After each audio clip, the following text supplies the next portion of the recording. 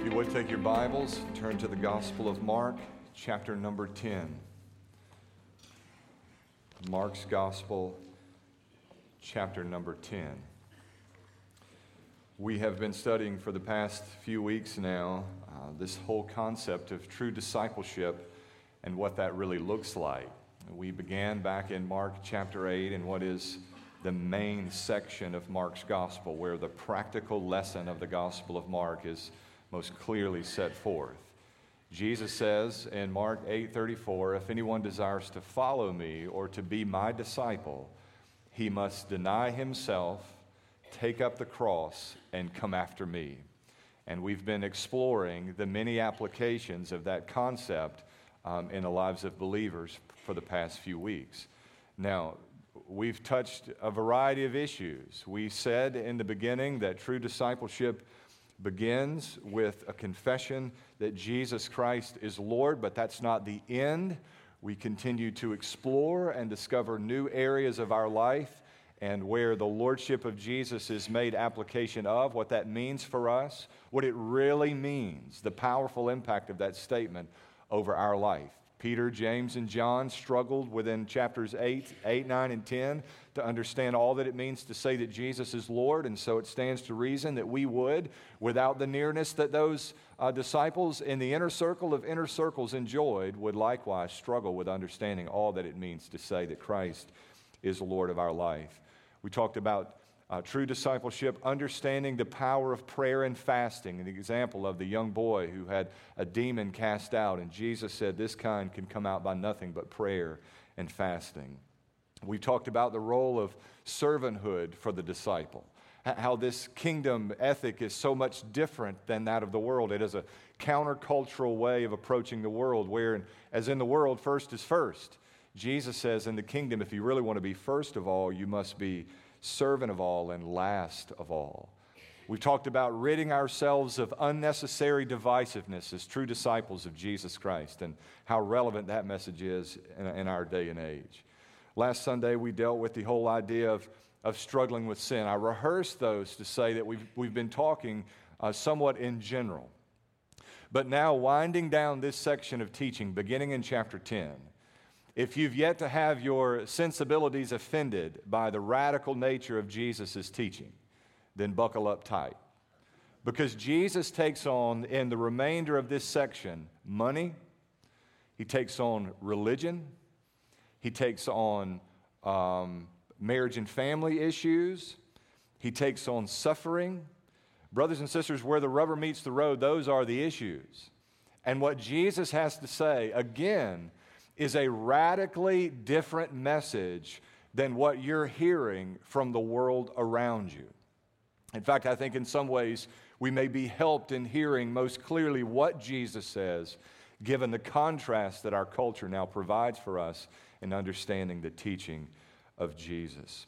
These are challenging issues, and so I would like to exhort you to be careful to hear what I do say and not what I don't say, and to hear carefully as we study God's Word together. Mark chapter 10, we're going to look this morning at verses 1 through 12. If you would, let's stand together out of respect and honor for the reading of God's Word.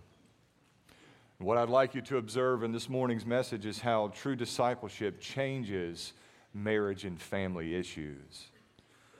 In verse 1, the Bible says, he set out from there and went to the region of Judea and across the Jordan. Then crowds converged on him again, and as he usually did, he began teaching them once more. Some Pharisees approached him to test him. They asked, is it lawful for a man to divorce his wife? He replied to them, what did Moses command you?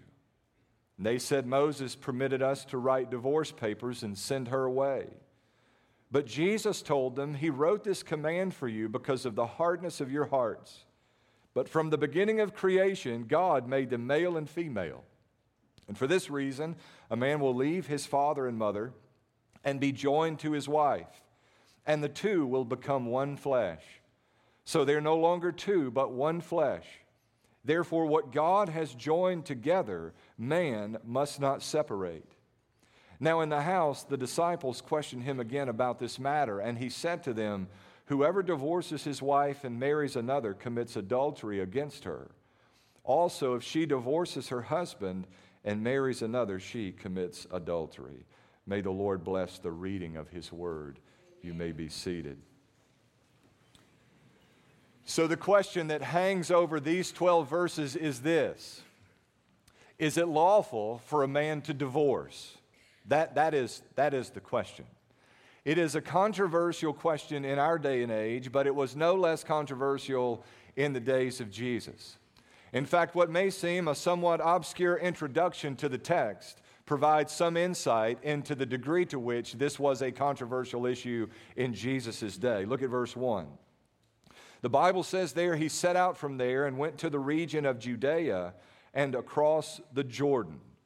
Now, geographically, Jesus is moving north to south, but he's moving a bit eastward as he travels. He's moving from Galilee, where most of his ministry has been concentrated, toward the south to the region of Judea, where he'll spend the last 6 months of his life and ministry before bearing our sins on the cross and being raised again the third day outside the city of Jerusalem. But on the way, the Bible says, Mark records that he travels eastward across the Jordan. It's described here simply as across the Jordan, in some of your translations as beyond the Jordan. The little term there for beyond the Jordan is the Greek term paran, but it can be understood in some context as a proper noun for the region of Perea. He's traveling from Galilee in the north to Judea in the south, but he travels a bit to the east and into the region of Perea. Now, let me tell you why that's important when we're talking about questions of marriage and divorce and potentially even remarriage. The regions of Galilee and Perea were governed by a man named Herod Antipas. Herod Antipas was a vile king after his father's image, Herod the Great, and he ruled over those two regions. He was the governor of those two particular areas, and governor is really not the appropriate title. He was the tetrarch of those two provinces. Now, Herod Antipas is best known in the Gospels for his involvement in the life and execution of one John the Baptist. Now, the trouble with Herod Antipas is that he had a wife that was not his. In fact, he stole her away from his brother. And the problem with the ministry of John the Baptist is that he said, "You have a wife that is not yours." Now, Galilee was home to Jesus, but Perea was home to John the Baptist. And as Jesus makes his way southward and a bit to the east into the region of Perea, the Pharisees provide him with an opportunity to ensnare himself in a very controversial issue that had great relevance in the region of Perea. They're really very crafty about what they do. They'll ask him a question to which they know the answer. And providing the answer will, one, ostracize him from the masses, and two, could compromise his life in the face of Herod Antipas. The last brother that preached that sermon in Perea lost his head over the matter. So this was a controversial issue in Jesus' day, even as it is in our own. Within religious circles, there was debate. What was permissible? In fact, later in our text, Jesus asked them what Moses commanded, and the response is Moses allowed or permitted us to write divorce papers and send her away. They were not incorrect, they just weren't entirely correct. They were appealing to Deuteronomy 24 in the first few verses of that chapter, where certain stipulations are made regarding divorce and remarriage. The Pharisees were inviting Jesus to provide his own interpretation of that particular text, interpretation that was being debated among the religious establishment in his day. There was one camp, the prevailing camp, that said you could divorce for virtually any reason whatsoever. In fact, really silly things like burning dinner qualified. You could put your wife away for such things. Some of you wives would be in big trouble. And some of you husbands are in big trouble for laughing at that joke. But there was someone who would advocate for a position much like that of our own culture, that if you just decide that you can't get along, And we'll just write up the paperwork, we'll do the deal, and for about $250 you can move on with the rest of your life. That was the position that some were advocating, and that was the predominant position in the world to which Jesus spoke in our particular passage. There was another passage or another school of thought that made exceptions only for sexual immorality or issues related to sexual immorality, but it was a minority view in the days of Jesus. So he's being invited here into a political, cultural, and religious controversy. And Jesus does what he always does and speaks with remarkable wisdom. The question again that hangs over our text is this: is it lawful for a man to divorce his wife? There are a series of answers provided here. In verse 3, Jesus responds the way he often does with a question. And he says, "What did Moses command you?" And they said, "Moses permitted us to write divorce papers and to send her away." Again, the Pharisees are not completely wrong. They're just not completely right. There are biblical exceptions where divorce is allowed. Y'all tracking with me? I want you to hear very careful what I say over the next few minutes. Deuteronomy 24, we should probably read that verse together. If you've not turned there, just listen carefully. Here's what Deuteronomy 24:1 says: "When a man takes a wife and marries her, if then she finds no favor in his eyes because he has found some indecency in her, and he writes her a certificate of divorce and puts it in her hand and sends her out of his house, and she departs from his house." Now the text continues and it talks about receiving her again, and there are other issues that are addressed. But Deuteronomy 24:1 assumes the appropriateness of finding some incident of sexual immorality, and I do believe that's what Moses is referencing there, that divorce can be permissible under those circumstances. I have found myself through the years talking through that often with couples who were on the brink of divorce, wrestling with issues of adultery or some kind of infidelity, whether it be pornography or actual physical adultery. And there is no question that there is an exception made in the Scripture where divorce can happen in the case of sexual immorality. But I would like to point out for you here that it is what I call the nuclear option. You understand what a nuclear option is? Like when we are engaged as a nation in war, we always have the nuclear option. But we don't want to employ nuclear weapons because the fallout is so great. The consequences of utilizing that method are just incredible.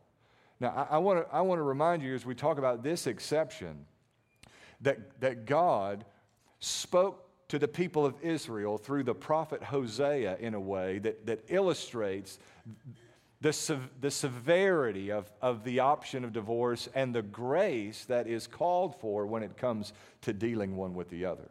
Do you remember Hosea? Hosea was married to a prostitute named Gomer, and she ran away. And God said, "You go get her back. You go win her back. Your relationship is going to serve as an illustration of the kind of unending love that I have for my people." And the Bible says in Hosea 3:1-2 that Hosea went and he bought her back from prostitution and he made her his own once more. He went and he paid the price. Now, from time to time, sitting in circles with friends and other married couples, I'll hear someone say something to the effect of, "Well, if he or she ever did this, I would just be completely out the door." And I understand your sentiment, and I have felt that way at various times myself. If this ever happened, there's no way that I could ever move beyond that. But I know, listen, there's a biblical exception for that, and there may be circumstances under which you cannot move beyond that. But I want you to hear me when I say that it is the nuclear option. It is an option, but it is a nuclear option. And don't think for a minute that you're going to sidestep all of the consequences that come with utilizing the nuclear option, should that be your course of action. And I want to encourage you that if you find yourself in that situation, that the grace of God is sufficient for you, even in the darkness of that hour. Y'all with me? I'm just telling you, there's a lot at stake here. I can still remember like it was yesterday the way the furniture was positioned, the temperature outside, the dust. I can still smell the fumes of that diesel after piling off of that school bus, the dust still in the air on that gravel road. I can still see that old ugly home interior decor on the walls. Y'all remember that? Where I was standing, where I was when my parents announced to me their divorce. I'm just telling you, for husbands and wives who are on the brink of divorce, you're thinking of giving it up, and maybe you found the biblical exception for your case. There is far more at stake than child support and alimony payments. It is an option.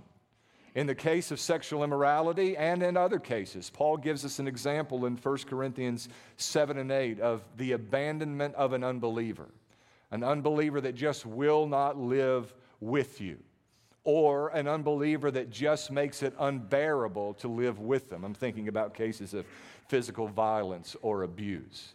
They may not have physically abandoned you, but they have made it physically impossible for you to remain in that environment. The Bible makes exceptions for that. Now, what clouds that sometimes in the Bible Belt culture is that everyone says that they're a believer. So the abusive spouse, the violator, will want to remove that option from you by claiming that they themselves are a believer. And what I'm saying to you is, if you are an abusive husband, I don't want to hear about your Christian faith. Frankly, I'm not buying it. It's bogus. If you love Jesus, you will love your wife. Because if there is anything that we stand to learn from the Lord Jesus Christ, it is how to love our bride. In fact, that's what's so critical about this issue. That's why this is such a critically important issue. Because Jesus has said, I will never leave you nor forsake you. Which is why I say in the case of sexual immorality, it's an option, but it's the nuclear option. Because Jesus says, in the face of our spiritual infidelity, I will never leave you nor forsake you. No matter what you've done, no matter where you run, no matter what God to which you bow, I will return to you. You'll come back to me. I will love you. I will be with you even to the end of the age. The reason it's so important that the church gets the issue of marriage and family right is that the world is watching us and our children are watching us, and they're understanding the metaphors of marriage and family and fatherhood and husband and wife that God uses to describe Himself, His church, and His relationship one with the other through the filter of our example. It's an option, but it's a nuclear option. Sexual immorality, or in the case that an unbeliever is just unbearable or will not live with you. Now, we would be off track if we didn't remind ourselves that what Paul is describing in 1 Corinthians 7 is a situation where two unbelievers marry. Then one party is converted. And so you have an unbeliever and a believer living together. Young people, mamas and daddies, do not be unequally yoked believer and unbeliever. Amen. In the rare event that you're able somehow to make it work, it will always be a disaster. What relationship has righteousness with unrighteousness? The same relationship the believer has with the unbeliever within the bonds of marriage. Now, do you remember what Paul said there? And the tricky thing about this is it takes in so many issues, and we'll pull in some rabbit trails here, but this needs to be addressed. He says you don't need to be bound together, believer with unbeliever, because you are bound by your affections. It will change your mind. Seldom will you pull someone else up. You'll almost always be yourself pulled down. And some of you young ladies are naive enough to believe that knucklehead boyfriend is going to get it together somehow, some way the day after you say I do. And in all likelihood, there are exceptions, but in all likelihood, whatever he is today, he will be 20 years from now, if it's not a whole lot worse than what it is in reality.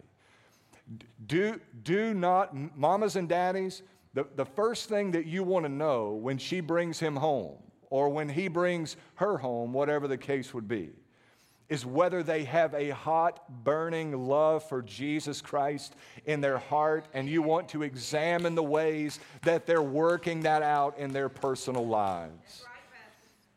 Is divorce lawful? The answer has to be yes, but there are caveats here. The Pharisees say, Moses, let us do it. And then Jesus takes up in verse 3. He told them, He wrote this command for you because of the hardness of your hearts, but from the beginning of creation, God made them male and female. For this reason, a man will leave his father and mother and be joined to his wife, and the two will become one flesh. So they're no longer two, but one flesh. Therefore, what God has joined together, man must not separate. Jesus is describing here the ideal. This is the way it is supposed to be. This is the way marriage is intended to function.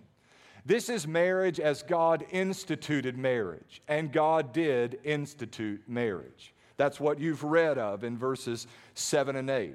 That's a direct quotation from Genesis chapter 2 and the institution of marriage, where God gives us the gift of marriage. The biblical pattern for marriage is one man and one woman for all of life.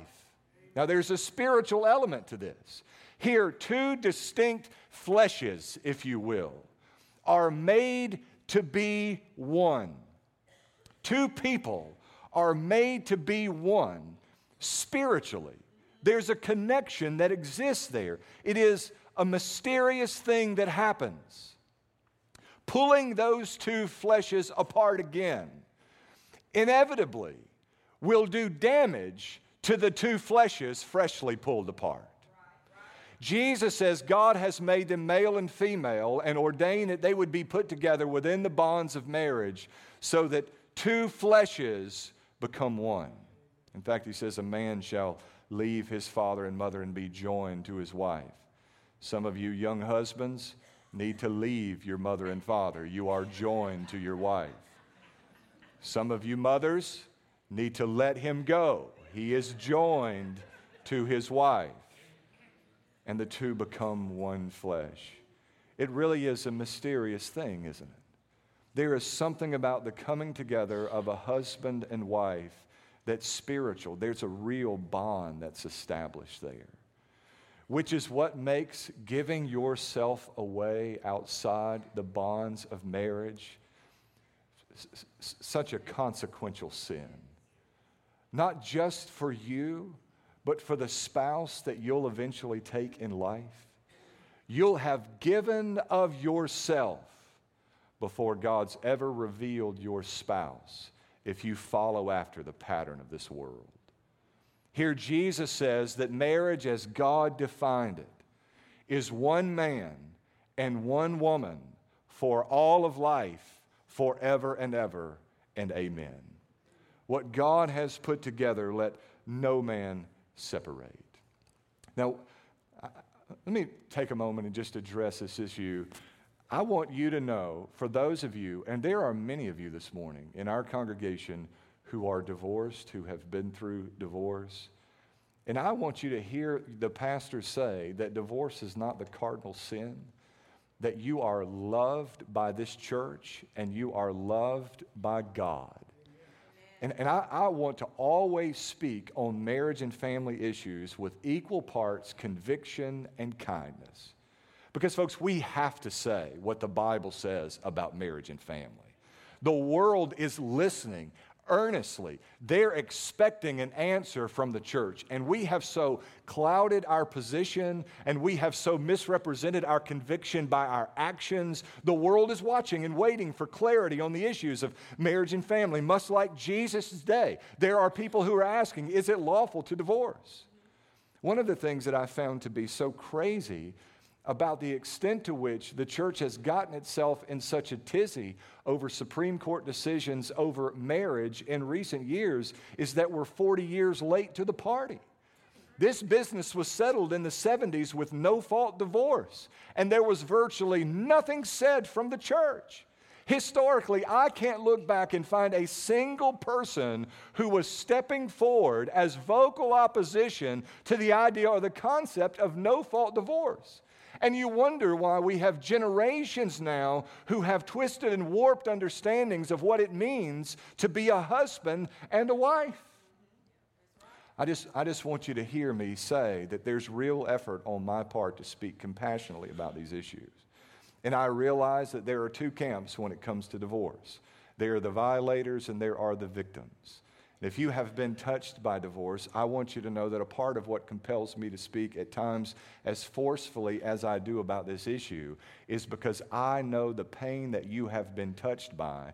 And if we can save just one family from going that way, let's join forces together and do it. Amen. There are exceptions, but the ideal is as Jesus has explained it here. Now, the Bible says in verse 10 that in the house, the disciples questioned him again about this matter. In fact, if you're reading Matthew's gospel, they said, if this is the way it is, it's better just not get married at all. Well, if that's your view of marriage, it's not what it ought to be in the first place. But here in Mark's gospel, Jesus answers them, and here's what he says. Whoever divorces his wife and marries another commits adultery against her. Also, if she divorces her husband and marries another, she commits adultery. Now, I'm as conservative as the day is long. I don't think that's in question. But I want you to be careful that as you read literally what Mark says here in verse 12, what Jesus says, that you're hearing it in its context and holding it in tension with other New Testament texts. Read again. Whoever divorces his wife and marries another commits adultery against her. Also, if she divorces her husband and marries another, she commits adultery. I do not believe, in fact, I'm overly confident, that what Jesus is teaching here prohibits a person who divorces from ever marrying again. I believe that based not only what Jesus says here in this passage in its context, but what the Bible says in 1 Corinthians 7 and verse number 8, where Paul says in the case of the unmarried and the widowed, it's better to marry than to burn with passion. Now, there are three categories of people in 1 Corinthians 7 and 8. Paul is talking there about sexual ethics. In fact, he is providing commentary on what Jesus says in Matthew and in Mark regarding marriage. The three categories of people are the virgins. Those are the people who have never been married. There are the widows. Those are people who have been married and their spouse is deceased. And there are the unmarried. There's just one category of people left to be defined. Those are people who have been married and now they are divorced. And in the case of each of those three groups, Paul says, I wish you'd all stay single and devote all of your time to serving Jesus. But if you don't have what I call the gift of singleness, it is better in any of those cases to marry than it is to burn with passion. So if you come to me as pastor and you say, I had a marriage based on a divorce, a marriage that ended in divorce based on biblically suitable exceptions, and we're able to talk through that, an appropriate time of healing has been gone through, I'm going to be very comfortable in officiating your wedding and putting my hand on that wedding and saying, God bless this marriage. What Jesus is describing here in Mark 10 and 12 is something different. Remember the religious debate in Jesus' day? Where there's one camp, the big camp, and they say for all these reasons you can just get divorced. One of those reasons, by the way, was if you find one fairer than her. I'm quoting rabbinical literature from the Old Testament. If you find one from the Old Testament time, not from the Old Testament, get that right. If you find one fairer than her. Well, a lot of us brothers would be in bad trouble if that was the case for her, wouldn't we?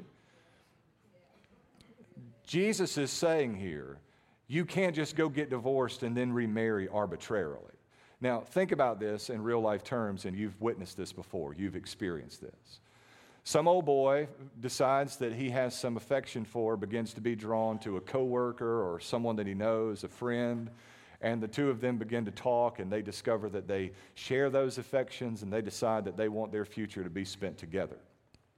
But they decide that because of what the Bible says in the Ten Commandments about adultery, that what they need to do is to go home and divorce their spouses before they pursue this relationship. So he goes home or she goes home and their spouse is struck, stunned, brokenhearted, And the two adulterers march off into the sunset, feeling as though they've done something noble because they broke the news to their former spouse before they committed the physical act of adultery. That's what's happening here. I've counseled this case over and over and over again. He comes in and he says, she says, she just doesn't love me anymore. There's nobody else. She just doesn't love me anymore. Her phone has mysteriously disappeared and she doesn't come home at night, but she just doesn't love me anymore. And there's no one else. And the very moment the ink dries, there at the Justice of Peace, the new couple are sealing the deal on this relationship that miraculously began the moment the ink dried on the divorce papers. What Jesus is saying to the disciples here, and what I'm saying to you, is that you cannot use the legal termination of marriage as a cop-out for your sin before a holy God. Under those circumstances, you can file your paperwork. It makes no difference in the eyes of God. It's a sin.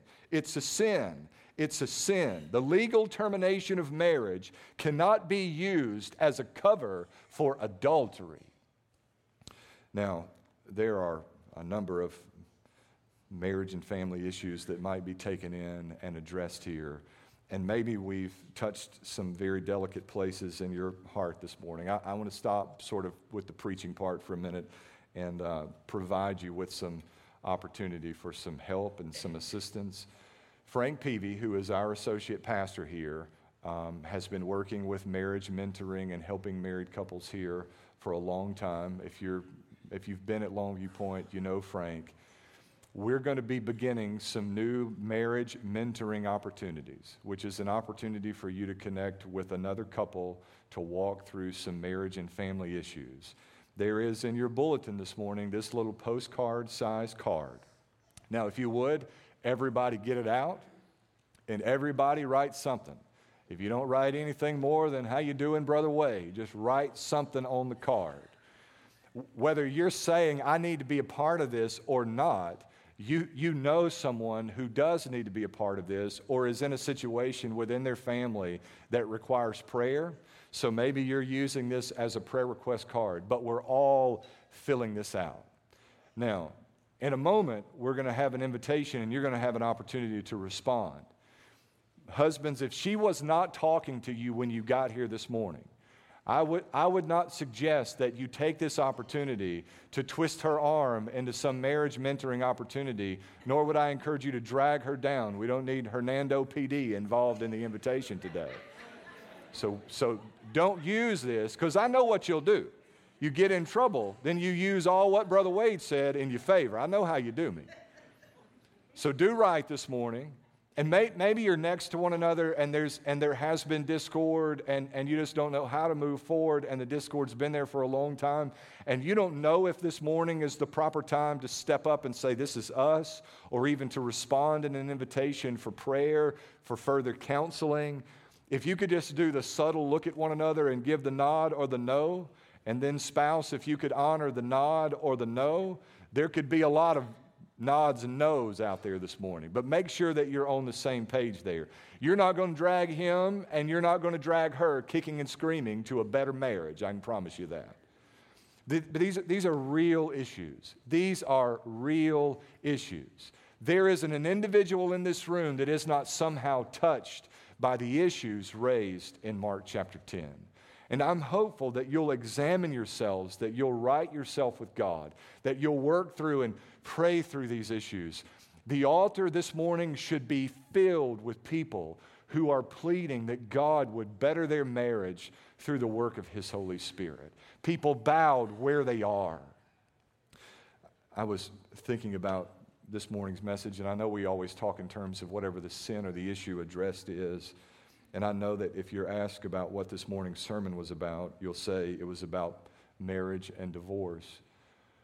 But more than anything, I want for it to be about the kind of marriage that you can have in Jesus. The kind of marriage that you can have in Jesus. All of us are sinful people.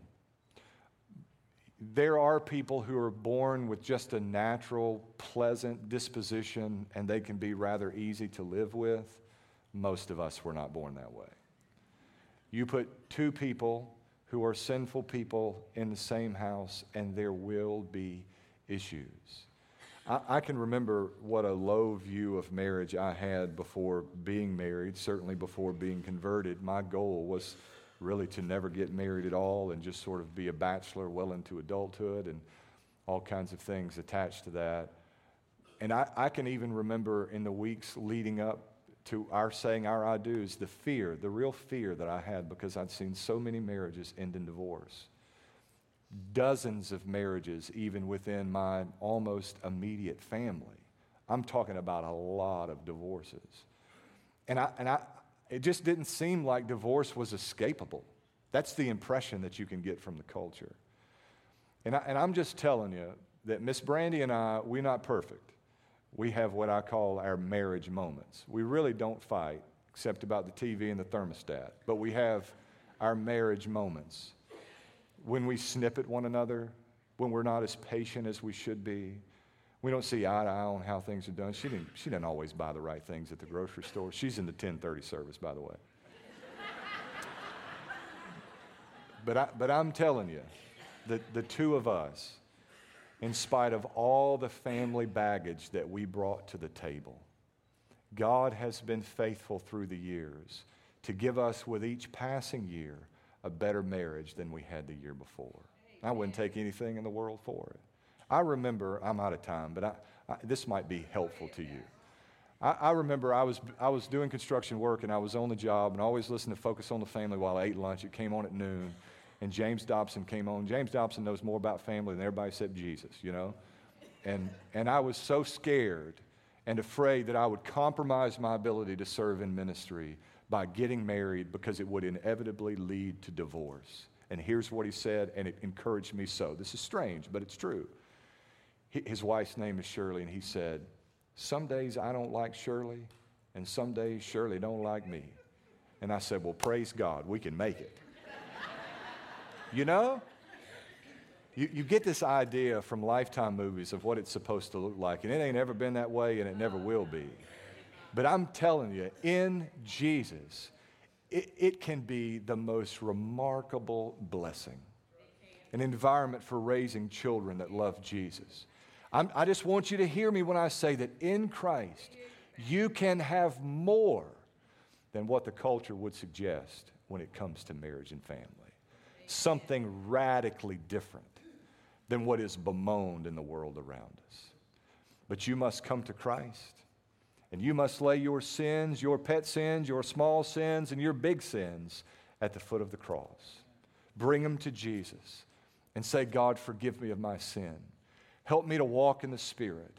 Make of us a godly home that embodies the love that Jesus has for His bride, the church. May the world see the gospel in us.